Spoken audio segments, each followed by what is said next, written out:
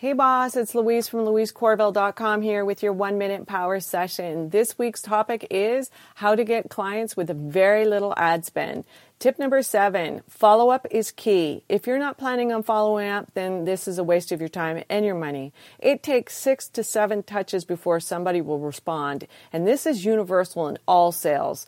Give them a copy or access to what you want them to promote and the results to back it up.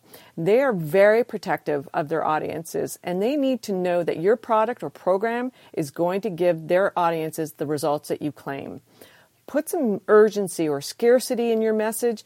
There's maybe a limited time, a small window for them to act. If there's no deadline, then there's really no FOMO.